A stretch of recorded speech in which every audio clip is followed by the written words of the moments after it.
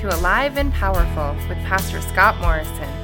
Alive and Powerful is the radio ministry of Foothills Calvary, a fresh and growing fellowship in Lakewood, Colorado.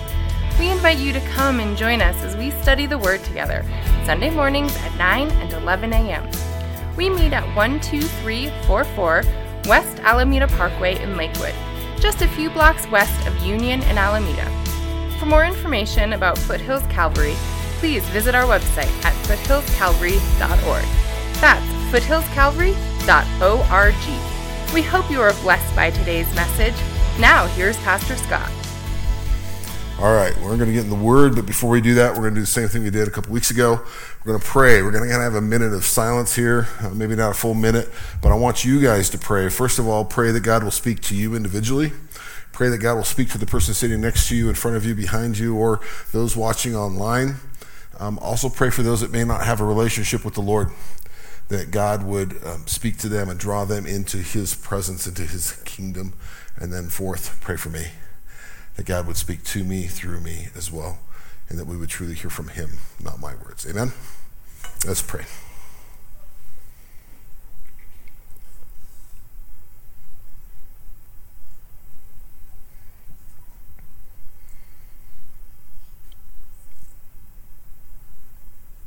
Father, we do thank you for the freedom we have to be here today, and we thank you for the freedom in Christ we have. Lord, would you stir within us that passion? Would you open our ears and our eyes and our hearts to hear from you? Lord, would you corporately speak to us as well as a church, that we would be unified? Lord, would you draw those who don't know you into relationship with you? Encourage them, strengthen them. Use us, Lord, if we need be. But Holy Spirit, draw them in. And Lord, I pray that you would also speak to me, bring direction, correction, whatever needs to happen in my life. But Lord, let your word be heard today, not mine. Let it be your word that penetrates hearts and minds. And let us stand strong in that, Father. In Jesus' name, amen. Amen. Well, one announcement that I didn't do, but I don't know if I have to. Fifth Sundays we call Family Sunday, and the kids come in the sanctuary. I know none of you heard the kids, but just in case you didn't, kids are with us. Extend some grace, extend some love, and help them out if you can. And we do that every quarter, and it gives our children's workers a chance to take a break for a minute. And so the rest of us just extend some grace. It's all good. Amen? I love the kids. We love having them. All right. The church of Philadelphia was a wonderful, faithful church. However, believers there were being persecuted by the Jewish brethren, and those Jewish brethren were convinced that they, not the Christians, would inherit the kingdom of God, the kingdom of David. In fact, in AD 90, the Council of Jamnia the Jews expelled the Christians, told them they couldn't even come to the synagogue. So that persecution was heavy and forced and pointed.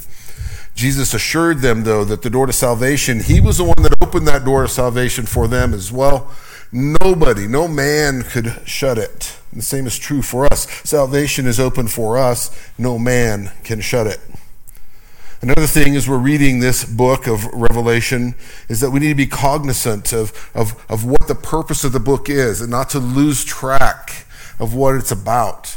You know, we talk about the book of Revelation, we talk about end times, and everybody loses their mind, and we go conspiracy theory, and we listen to every little strange thing that's happening, and we go, oh, that's it, that's got to be.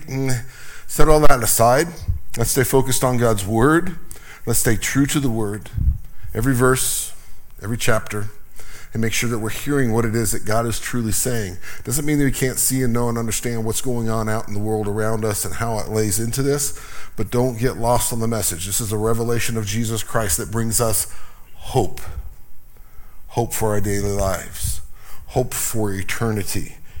In that, we also know that Jesus, well, how do we know how do we know the church of the Lord Jesus Christ will not suffer in the 7-year tribulation?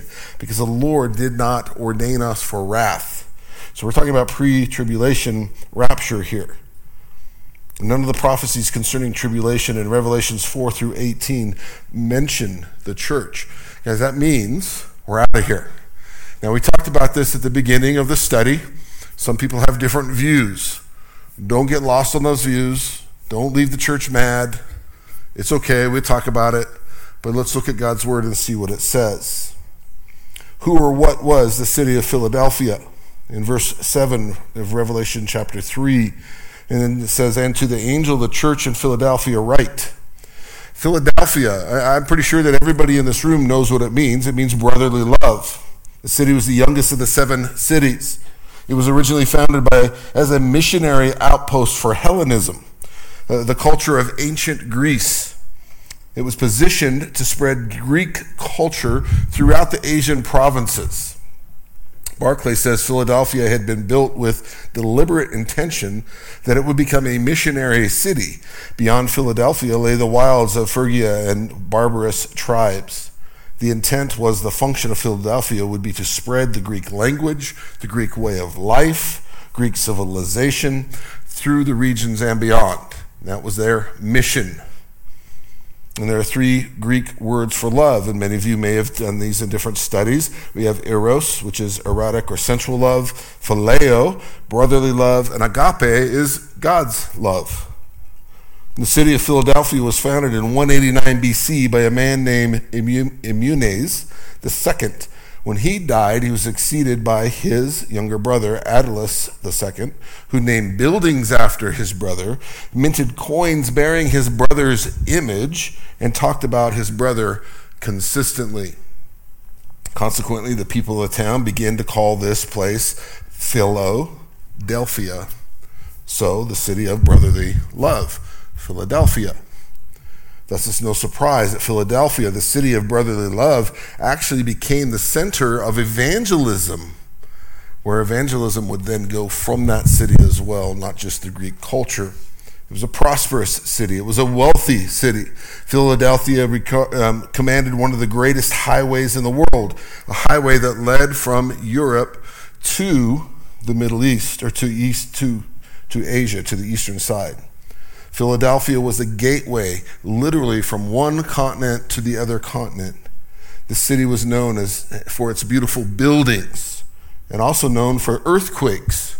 Earthquakes that required frequent evacuations of the city. Side note of why I don't live in California. I don't like things shaky. It was proudly known as Little Athens. Barclay said that to walk through its temple-scattered streets was to be reminded of Athens, a center of worship of the Olympian gods. So in this, as I'm putting this study together, I started thinking, what is our city known for? What is the city of Lakewood known for? What is Denver, Colorado known for?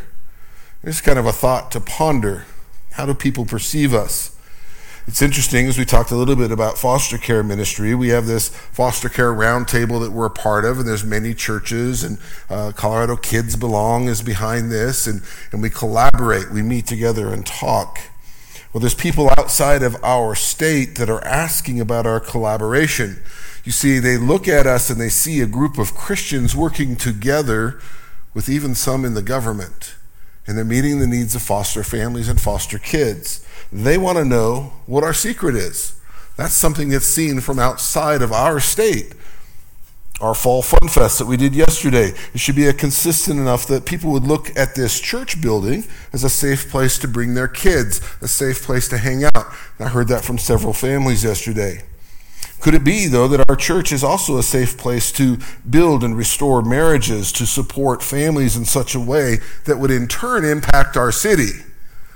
We're not supposed to take what we hear on a Sunday morning and what we study and just hold on to it and go, well, that was nice, it'll make me feel good for a week. It's for us to take those things out of this place and make an impact in our families and in our communities. We can literally change the face of our city and what it's seen as. Even our city would be seen as a safe place to live because of our influence within it. Further in verse 7, Jesus describes himself to the church of Philadelphia. He who is holy, who is true, who has the key of David, who opens and no one will shut, and who shuts and no one opens. He who is holy, who is true. Jesus reminds the church of Philadelphia that he was holy and true. These don't describe tendencies of Jesus, but describe his very being, his character. It also shows that Jesus is Yahweh because he alone is absolute holy in an absolute sense. There are two ancient Greek words that we might translate true. One means true, not false. The other means true, not fake. And the ancient Greek word used here for true is the second. It is the idea of real or genuine. Jesus is true in all of who he is. He is the real God, the real man. And in that, he is our example. So the first question I would ask you is, do you believe that? Is that at the core of your faith? It should be. But then I would ask you on the heels of that, if that's what you believe, then are you true and are you genuine in your faith? And is it seen? That is your life Christ-centered?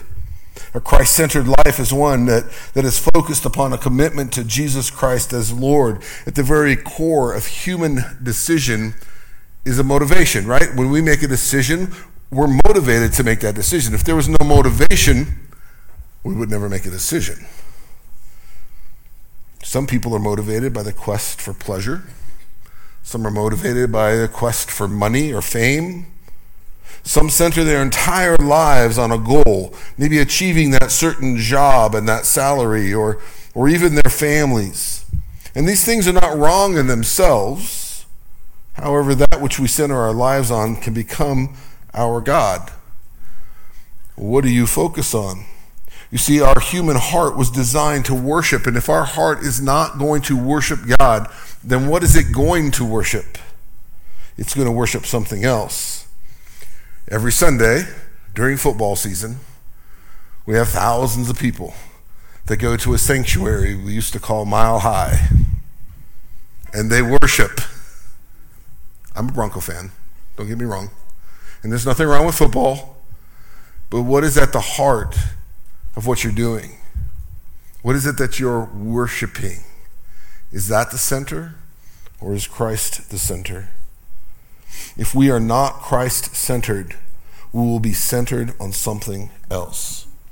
Worship is measured by the amount of time, money, and emotional energy that's expended. Our gods can be identified by the level of passionate commitment that they evoke in us.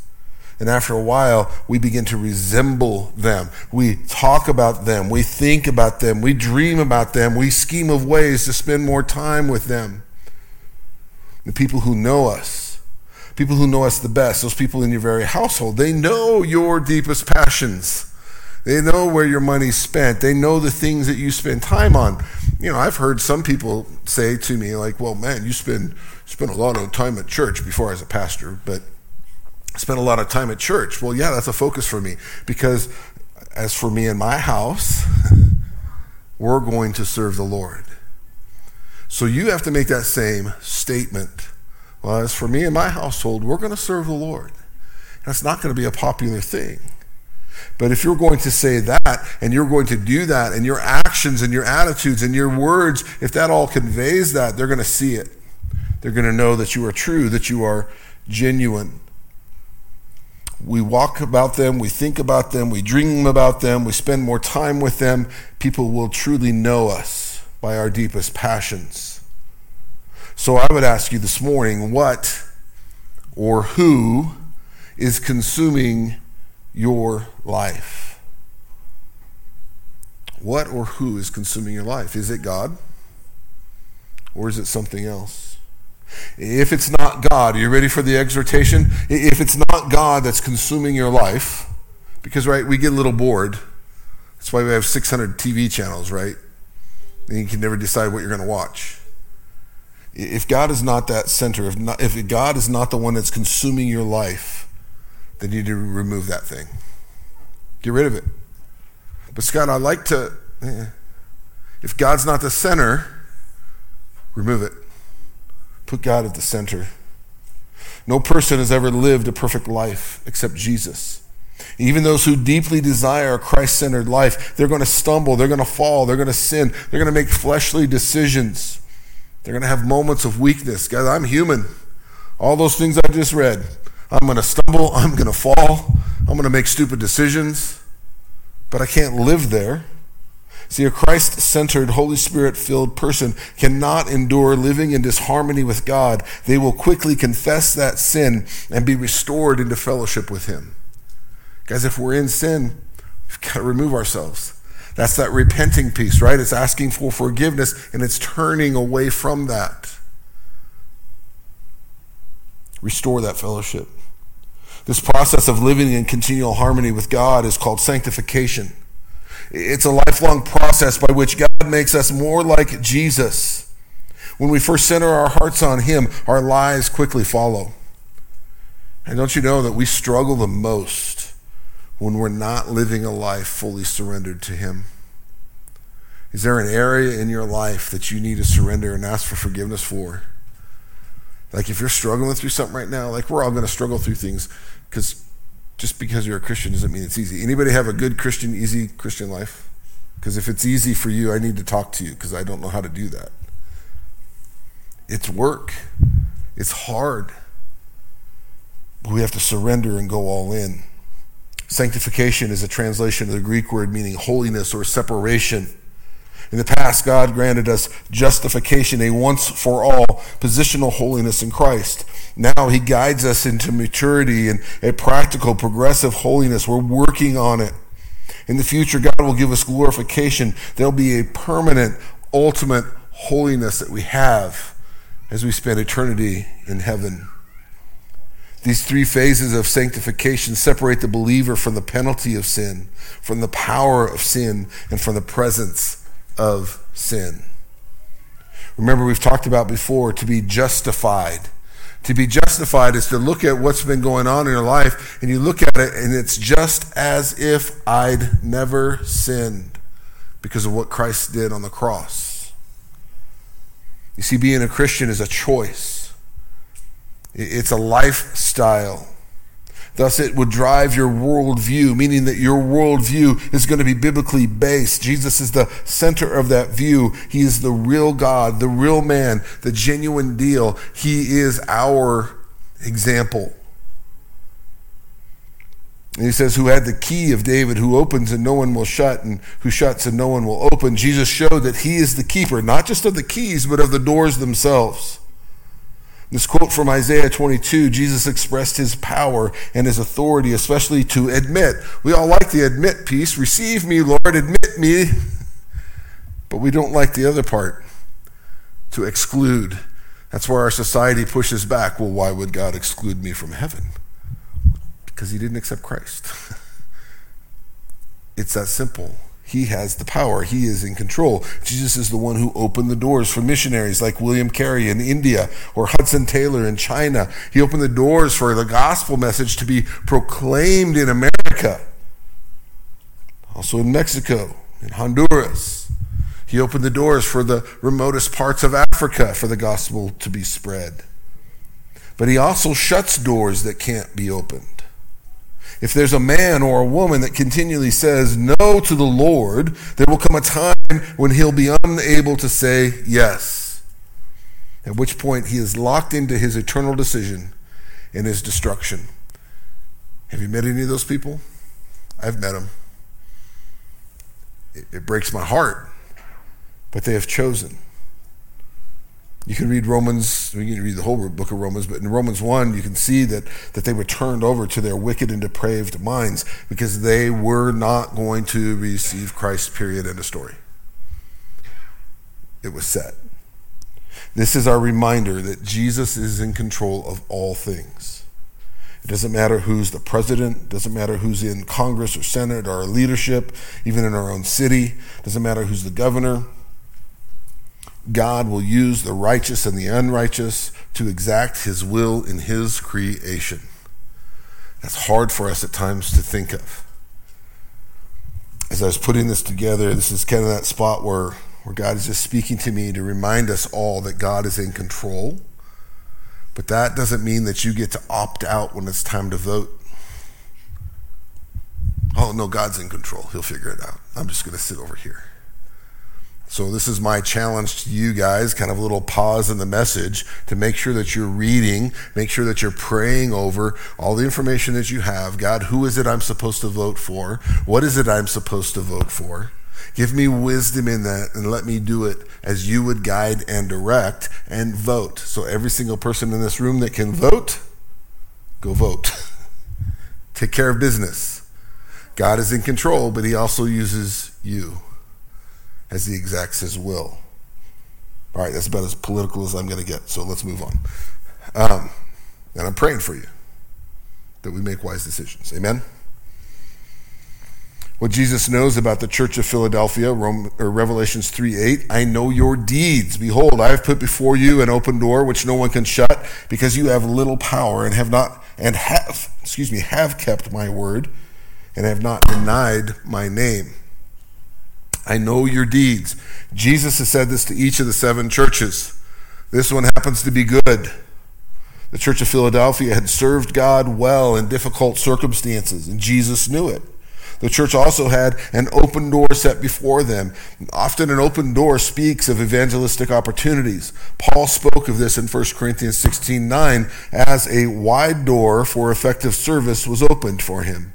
Again, he spoke of the same thing in 2 Corinthians 2:12. Then he was praying for open doors of evangelism in Colossians 4:3.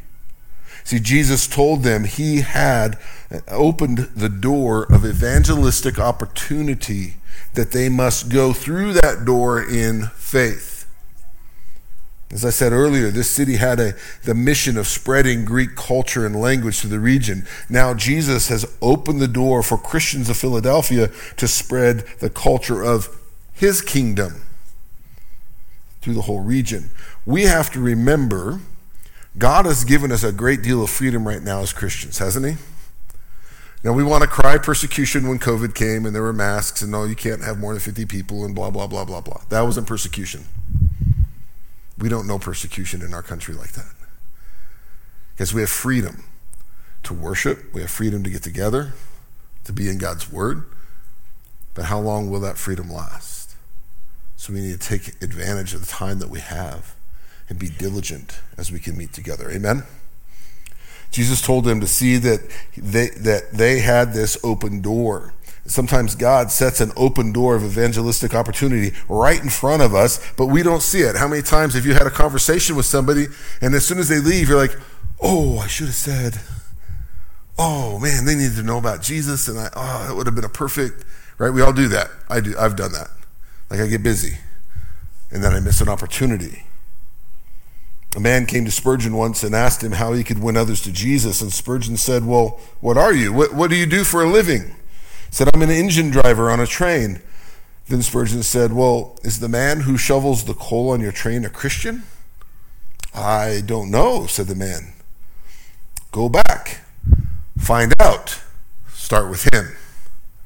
You see, once we see the open door, then we have to walk through it. We keep praying, Lord, would you give us open doors? Would you give us opportunities?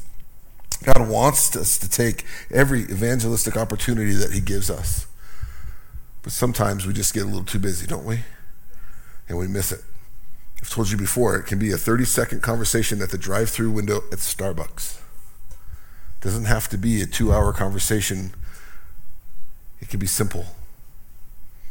So I'm asking you this morning, are you looking for opportunities? Are you praying for those opportunities? I have to pray continually, Lord, would you break my heart for those who are lost?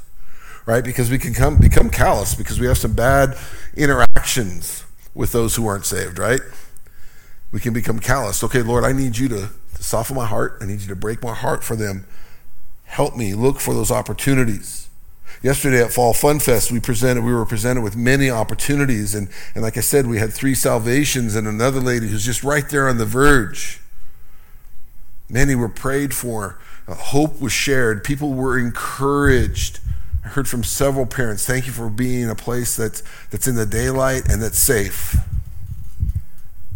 It's a powerful tool.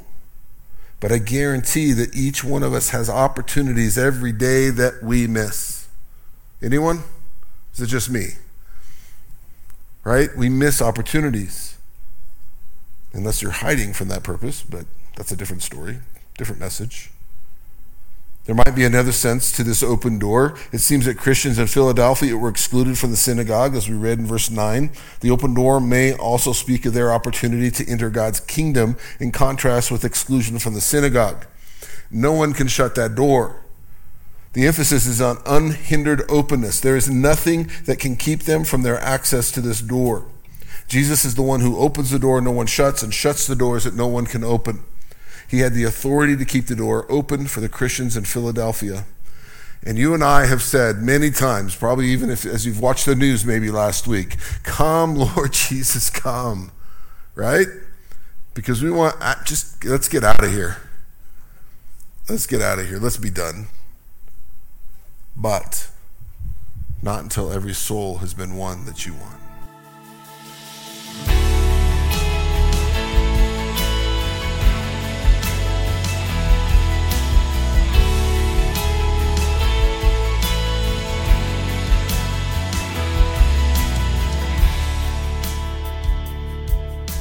Hi, this is Pastor Scott from Foothills Calvary. I hope the Lord is speaking to you through today's message. I wanted to just take a second and invite you to join us for worship services at Foothills Calvary. We meet Sundays at 9 and 11 a.m. at 12344 West Alameda Parkway in Lakewood, just a few blocks west of Union and Alameda. If you'd like more information on Foothills Calvary, please visit our website at foothillscalvary.org. Now let's get back to our study. I pray that the Lord will continue to speak to you by His Holy Spirit. How many of your family members need Jesus? How many of them have you shared with? Are you praying for them? Are you constantly asking God, Lord, if it's not me, would you send somebody else, right? I have family members that won't listen to me. God, will you send somebody else? And then all of a sudden I'm having a conversation with them like, oh, well, it's too bad I didn't tell you that 10 years ago, right? It's God's leading. It's the Holy Spirit working. So, Lord, may we work diligently until the rapture of your church. God opens doors for ministry and for ministers today. Havner puts it this way: I would like to bear witness that I have proved this Philadelphian promise to the open door through the years of ministry, and it has never failed. Promotion does not come from the south, the east, or the west, but from God.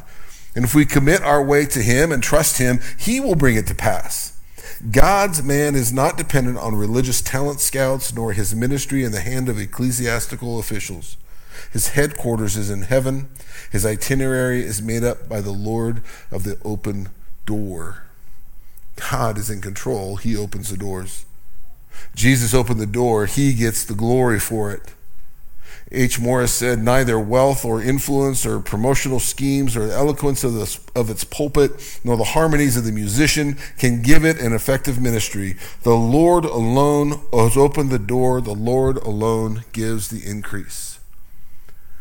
God is in control. God gives the increase. We've talked often with different pastors of why do certain churches just grow and explode. You know, I knew the founding pastor of Red Rocks Church. I met him when he first came. I was a youth pastor. I met him when he first came to Colorado. One guy had his wife and I think one kid and a baby on the way. And then look what happened to that church. And they're like 4 campuses. It's this mega thing. Why that? Why did other churches during COVID shut down? We don't know. God is the one who gives the increase. God is the one who guides and directs. I've told you before, I stopped. They still do a security count in the building every Sunday. I stopped asking for the numbers when God thumped me on the forehead. And it doesn't matter. Who does God have here today? That is who God has brought in. He's the one that brings the increase, right? We don't have to worry about anything other than just show up. Do your part. Be obedient to what God has given you to do. So a question for you as you're trying to share your faith, do you think you're in control of that whole conversation? Do you think that you're the one that has to seal the deal? Well, I'm going to evangelize them right into heaven. I'm a good deal for you. I sell you a good deal. We're not there to sell anything. We're there to show the love of Christ. We're there to give a little bit of hope. We're there to encourage them.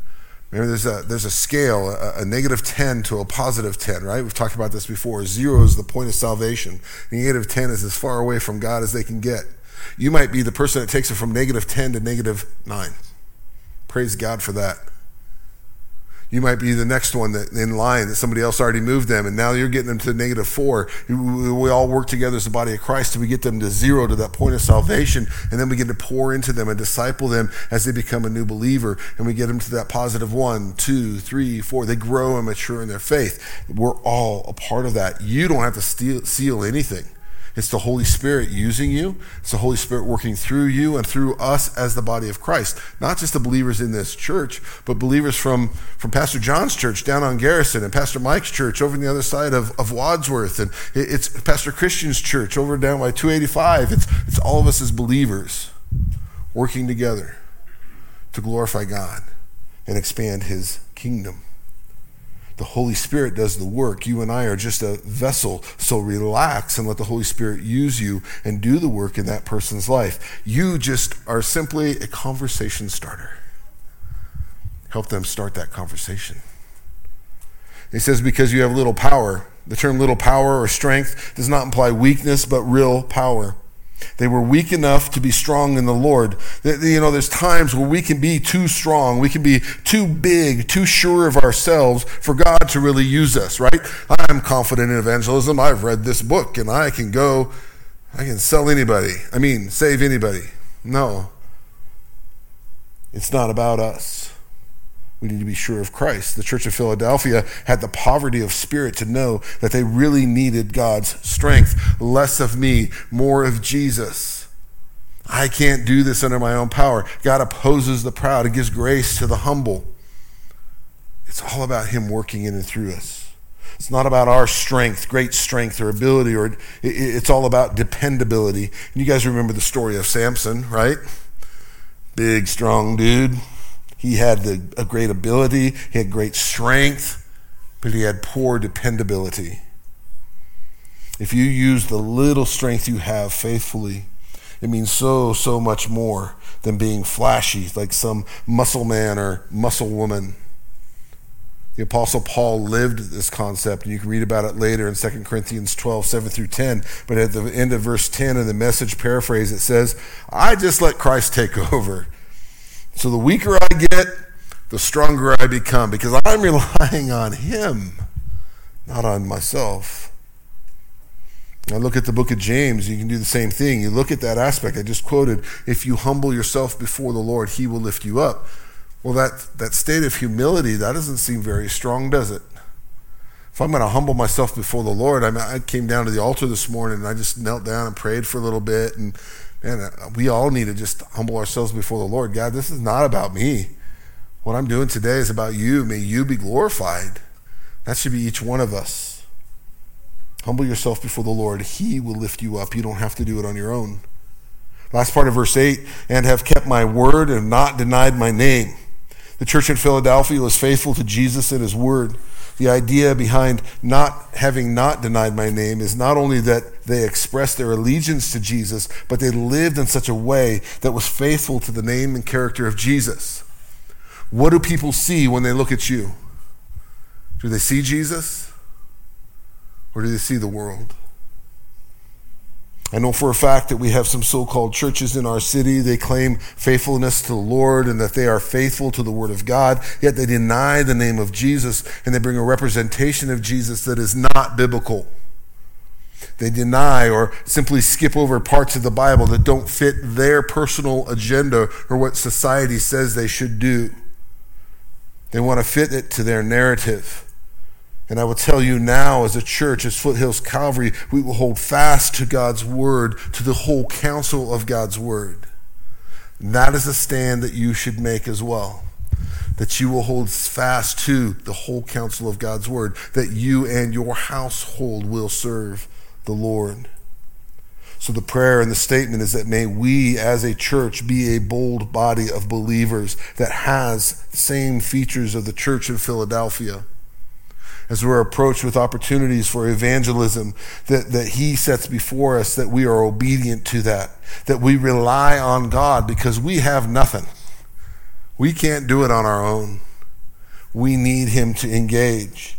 And then as we show our faithfulness to Jesus in keeping his word and not denying his name, may we glorify him and may our faith be seen within our families and within our community and truly make a change. At a glance, these are somewhat unspectacular things, but these things should be normal or commonplace in Bible-believing churches, simply teaching the whole counsel of God's word simply. Jesus was completely pleased with the church in Philadelphia. He had nothing negative to say. Barnhouse says the church in Philadelphia was commended for keeping the word of the Lord and not denying his name. Success in Christian work is not to be measured by any other standard of achievement. It is not a rise in ecclesiastical position, nor a number of new buildings which have been built through a man's ministry. It's not the crowds that flock to and listen to a human voice. All these things are frequently used as yardsticks of success, but they are earthly and they're not heavenly measures. So I would ask you this morning then, how do you measure success in your life? Is it your house? Is it a relationship? Is it your marriage? Is it money? Is it education? Oh, I've got 8 degrees on my wall. You call me whatever the alphabet behind your name. What is it that you use to measure your success? What about it as a church? Is it the building? Is it, we own our own building, or we get to move to a bigger building, or is it, I already said head count, is it butts in the seats? Are we just looking for seat warmers? What is our motivation? What is our success? Is it outreach? Is it making a certain number of disciples? You see, our heart intent must be genuine to God's word and to leading of the Holy Spirit. All those other things are surface. What is going on in the heart of a person? In ministry, it's hard to gauge success because it truly is a heart issue. An issue that men and women take up with God himself. We talked about that before. It's not like Star Trek where you can see the particles beam as they beam them up and out and whatever. When a person accepts Christ, it happens internally, and only God knows. In all the years of ministry that Pam and I have done, we may not know what God did through any of it, really, until we're in heaven. Right? Every once in a while I get a young adult, actually they're adults now, that were youth, that are now married and having kids, and they're coming and talking to us, and like, hey, thank you for sharing the Lord with us. Thank you for loving me, because, man, I was a knucklehead. I was a teenager all the way. Thank you for pouring into my life. And it was funny because last week somebody sent me a song, and it was Ray Bolt's, Thank You for Giving to the Lord. I am a life that was saved. You guys are going to hear that when you get to heaven, right? I doubt it'll be Ray Bolt, but you're going to hear somebody come up to you and say, thank you for giving me hope. Because of that conversation we had, it took 2-3 years, but man, I gave my life to the Lord because of that conversation. See, you're going to hear the same thing one day when you get to heaven.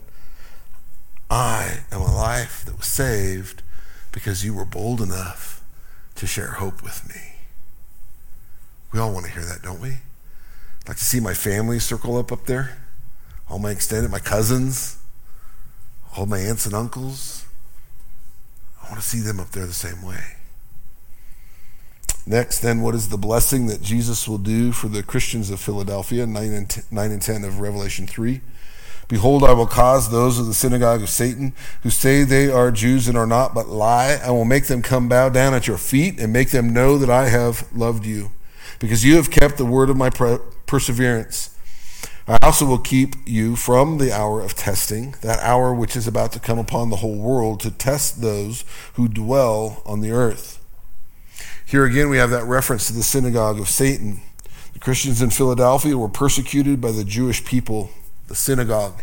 However, these persecuting Jews were Jews in name only. In fact, they had no spiritual connection to Abraham or to the people of faith. And Jesus didn't speak against all Jewish people. He simply spoke to this specific group of Jewish people in Philadelphia who persecuted the Christians during that time. And there's 3 categories of people that are in the Bible. There's Jews, there's Gentiles, and there's the church. Well, what makes up the church? Former Jews and former Gentiles, right? They become the church as they surrender their lives. It's important for us to understand and to realize that the reason for the tribulation is the fact that God is not through with the Jews in Israel. God's not done with them. In this, we have to be aware of those who teach replacement theology. And I could spend an hour and a half just on this, but we're not going to go that deep. Replacement theology or suppressionism essentially teaches that the church has replaced Israel in God's plan. There are those who believe in and follow replacement theology that believe that the Jews are no longer God's chosen people, that God does not have a specific future plan for the nation of Israel. This is not biblically sound doctrine. It's not in the Bible. It's man taking God's word out of context. The rapture is when Jesus comes to get us, the church, the Christians.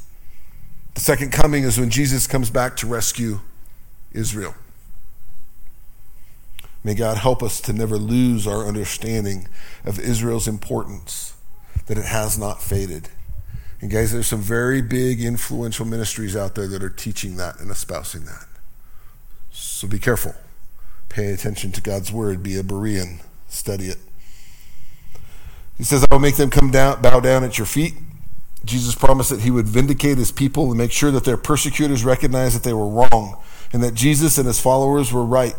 These of the synagogue of Satan had a holy arrogance about them, so much so that they were persecuting the Christians. And God promised that church of Philadelphia that they would indeed be vindicated before their persecutors. There's a reminder in 1 Corinthians 14, 24 through 25. It speaks of unbelievers falling down in the midst of Christians to worship God. They would not be worshiping the Christians, but God would be worshiped in the very presence of these Christians. Guys, you have to remember, every knee will bow, every tongue will confess that Jesus Christ is Lord. The difference is, are you going to do it now when you have the opportunity and the freedom to, and then get to spend eternity in heaven? Or are you going to do it when it's too late and you spend eternity in hell? He says that he'll make them know that I have loved you. As long as those who once were enemies worshipped alongside them, they were destroyed as enemies. Now they knew that Jesus had loved these people they once persecuted. The best way to destroy an enemy of the gospel is to begin to pray that God would change them into a friend. Guys, how easy is it to pray for your enemies? Everybody does it, right? No, probably not. There are those who are persecuted and often desire greatly that justice is served against those who persecute them. And you can read Revelation 6:10 later. Tertullian says, what sight shall we wake my wonder, what laughter my joy and exultation, as I see all those kings, those great kings, groaning in the depths of darkness, and magistrates who persecuted in the name of Jesus, liquefying in fiercer flames than they kindled in their rage against Christians. Whew. That's what the sons of thunder wanted, remember? Well, Jesus, they're not accepting us. Shall we call down fire and smote that city? I'm sure you've never thought of that about one of your enemies, right? You've never thought about that, have you? No, it's just me. Okay. It's good that we don't have a red smote button on the car while we're driving. At least that I don't have one. Okay, I'll speak for myself. There'd be a bunch of black spots on Colfax and 6th Avenue all the way to Presbyterian St. Luke's. Because that's our nature, isn't it? So when you have that struggle with your enemy, pray for them. God, would you minister to them? Would you draw them to you? Verse 10, I also keep you from the hour of testing, which the hour is about to come upon the whole world. Jesus also promised them protection from the hour of trial. Most Bible scholars see this hour of trial as a prophetic reference to the messianic woes of the Great Tribulation that precedes Jesus' earthly kingdom. Jesus promised to keep these Christians from that hour of trial. The test is directed against those who dwell on earth. These are unbelievers, not believers. This is not a test for Christians. The phrase is used 9 times in the book of Revelation. It speaks of those who are not saved in Christ. Revelation 17:8 makes it turn synonymous with lost. Those who dwell on the earth will marvel, whose names are not written in the book of life from the foundation of the world. Christians are different. Though we walk on this earth, our dwelling place is not here, is it? It's in heaven. We're just passing through. Our destination is heaven for eternity. We've been seated in heavenly places in Jesus, Ephesians 2:6. We do not dwell on the earth. Our life is hidden in Jesus, Colossians 3:3. That's our hope. That's where we're headed. To keep you from the hour of testing. Does this imply an escape from the great tribulation, or does it promise protection in the tribulation? Each side believes that this passage easily supports their position. Those who believe the church will be here on earth during this time in great tribulation focus on Jesus' command to persevere. It says the context demands seeing this as protection that enables the faithful to persevere in the great tribulation. Now, I don't want to be here. And so I'm not just reading into Scripture that we're going to have a pre-tribulation rapture. That's what I see laid out before us. There are those that believe they'll be here through the tribulation. I even know some people who think that they get to choose their armor for the Battle of Armageddon. We need to stay true to God's word. Don't lose track as we talk through some of these things. Persevere is in the past tense here, though, showing that it's something that Christians had already done before the hour of trial, which has not yet come upon the world. The promise of a reward for past perseverance, not the equipping to persevere in the future.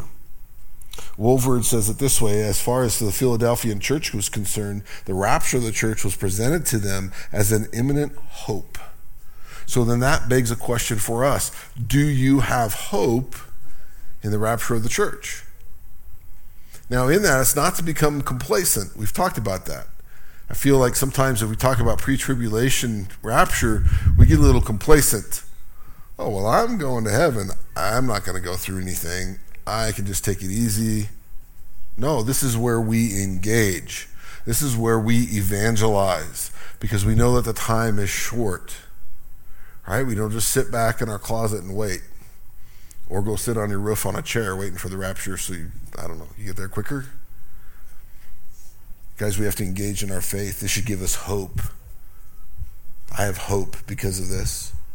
Then there's instructions from Philadelphia to Jesus in verse 11. I am coming quickly. Hold fast to what you have so no one will take your crown. First, the church of Philadelphia must remember that Jesus is coming quickly. They must prepare for his coming. Remember, Wolford said in regards to this, the expression quickly is to be understood as something which is sudden and unexpected, not necessarily immediate. It means it's going to happen in a twinkling of an eye.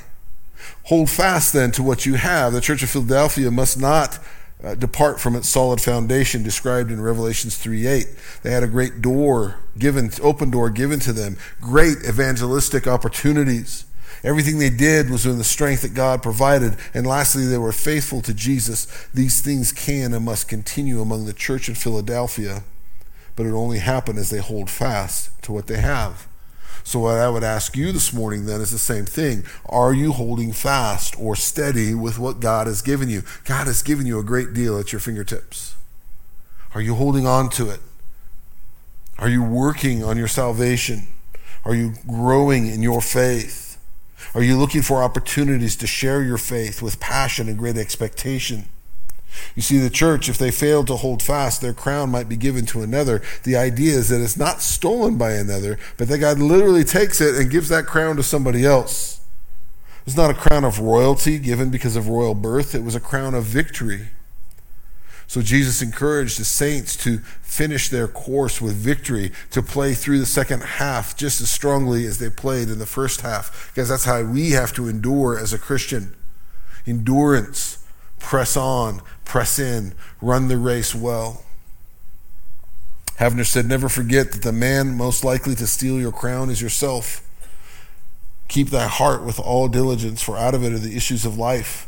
You are in no greater danger from anyone or anything than from yourself. How many know we cause our own problems? We cause our own problems. There's a promise of reward in verse 12. He who overcomes, I will make him a pillar in the temple of my God.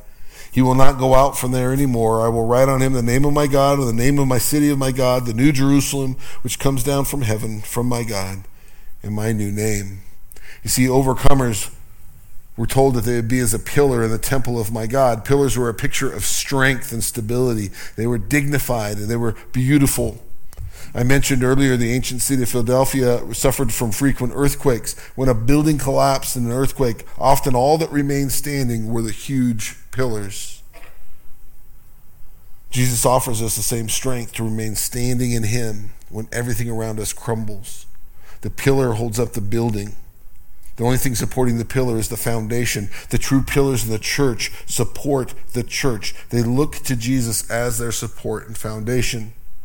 So I would ask you, is your foundation built correctly? Is it built on Jesus? And in that, if you understand that, then you would understand that you are part of the supporting structure of the church as a whole. You are a pillar within the body of Christ.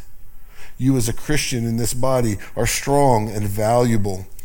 You are part of our structure as a church.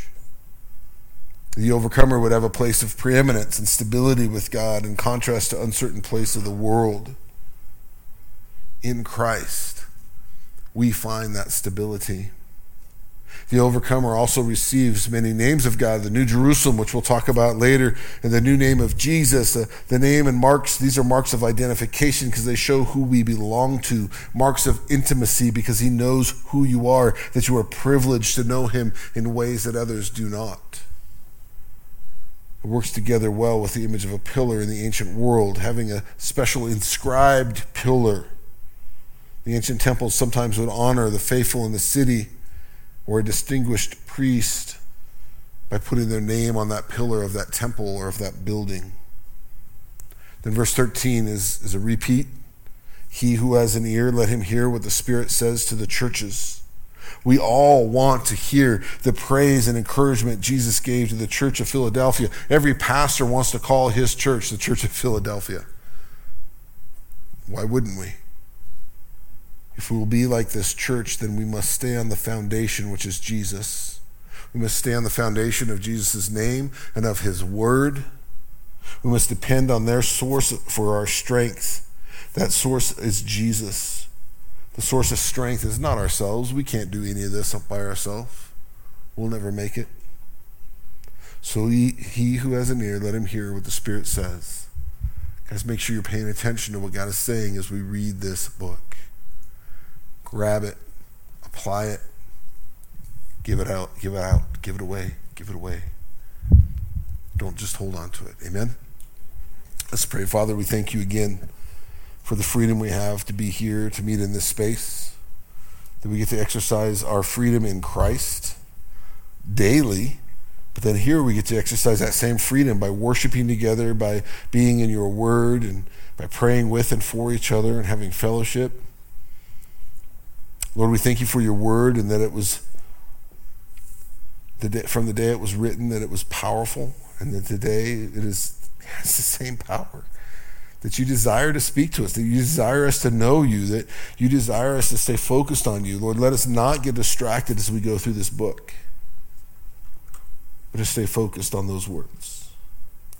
So thank you that you want to communicate to us. Thank you for relaying this message, the message from the church in Philadelphia to us. How would you help us to mirror the image they had as they honored you?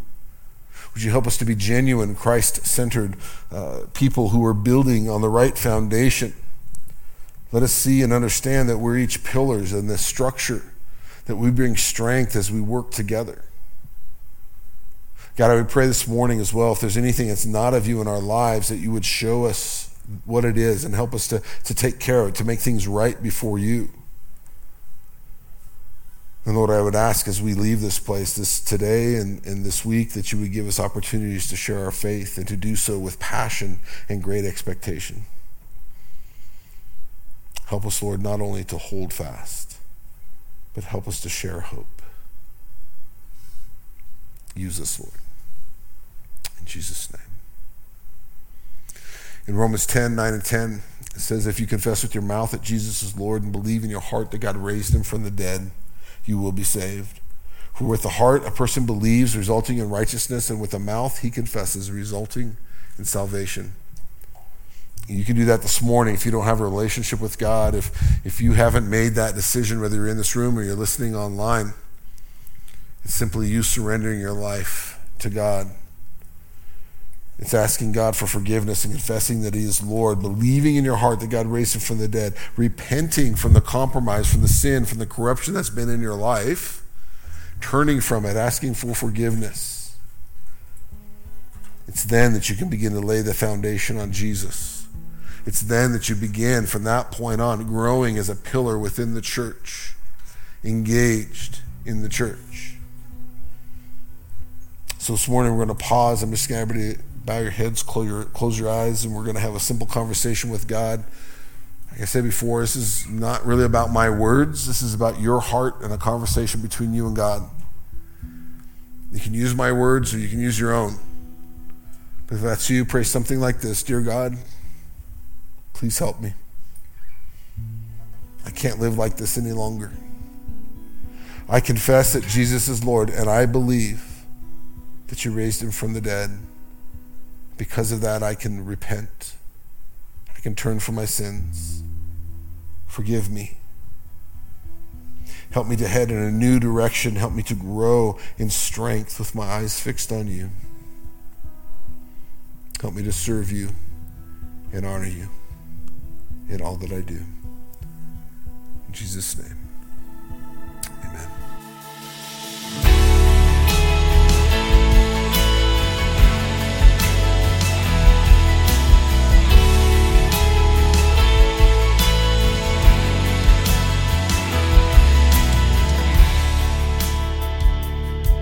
This has been Alive and Powerful with Pastor Scott Morrison. We hope you were blessed by today's message. Alive and Powerful is the radio ministry of Foothills Calvary, a fresh and growing fellowship in Lakewood, Colorado. We invite you to come and join us as we study the Word together, Sunday mornings at 9 and 11 a.m. We meet at 12344 West Alameda Parkway in Lakewood, just a few blocks west of Union and Alameda. For more information about Foothills Calvary, please visit our website at foothillscalvary.org. That's foothillscalvary.org.